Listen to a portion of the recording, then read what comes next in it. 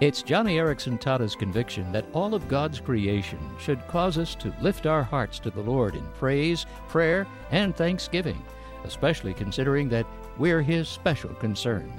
And we'll learn a lesson from nature on today's broadcast of Johnny and Friends as our radio host looks at the calendar.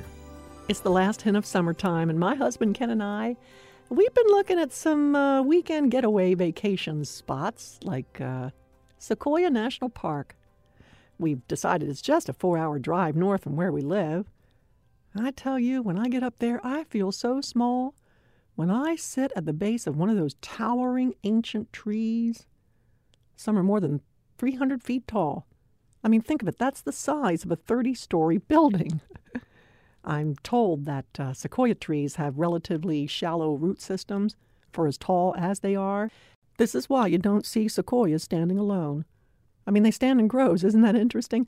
God has designed that they should stand in groves. They're not the standalone type of tree. I mean, think of it. You've never seen a sequoia growing by itself. They grow in groves, sequoia groves. And here's why.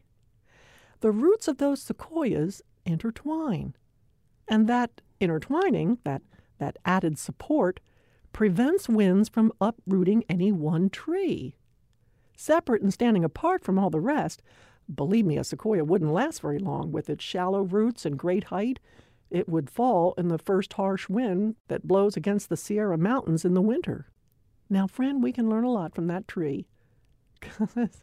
I mean, individually, we might think we look strong. We might think we're independent. We're standalone mavericks. But any thinking Christian knows he cannot survive apart from the body of Christ.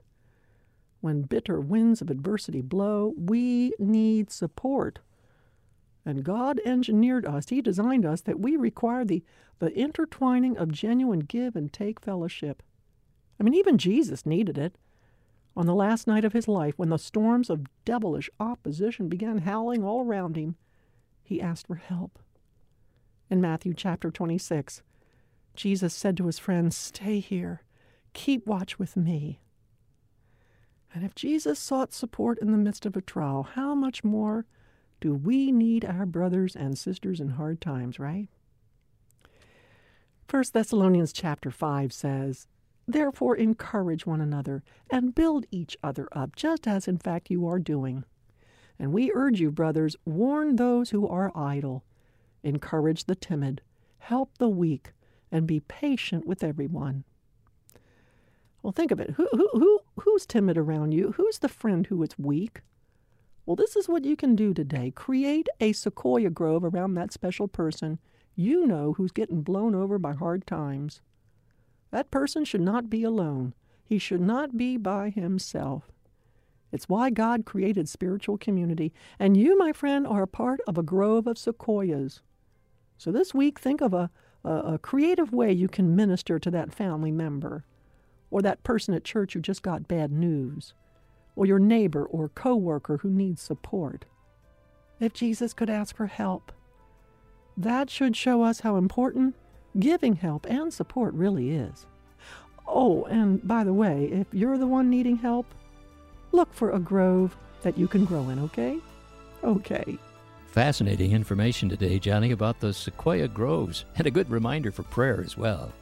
And just very quickly as we close the program, a reminder for our listeners about the publication you've written titled, "And Enjoy Him Forever." Joy overflows. It floods back to God in gratitude, out to others like a fountain, and rushes through our own hearts in a torrent. For your free copy of And Enjoy Him Forever by Johnny, call us now at 1-888-522-5664. Again, that's 1-888-522-5664 for the publication And Enjoy Him Forever.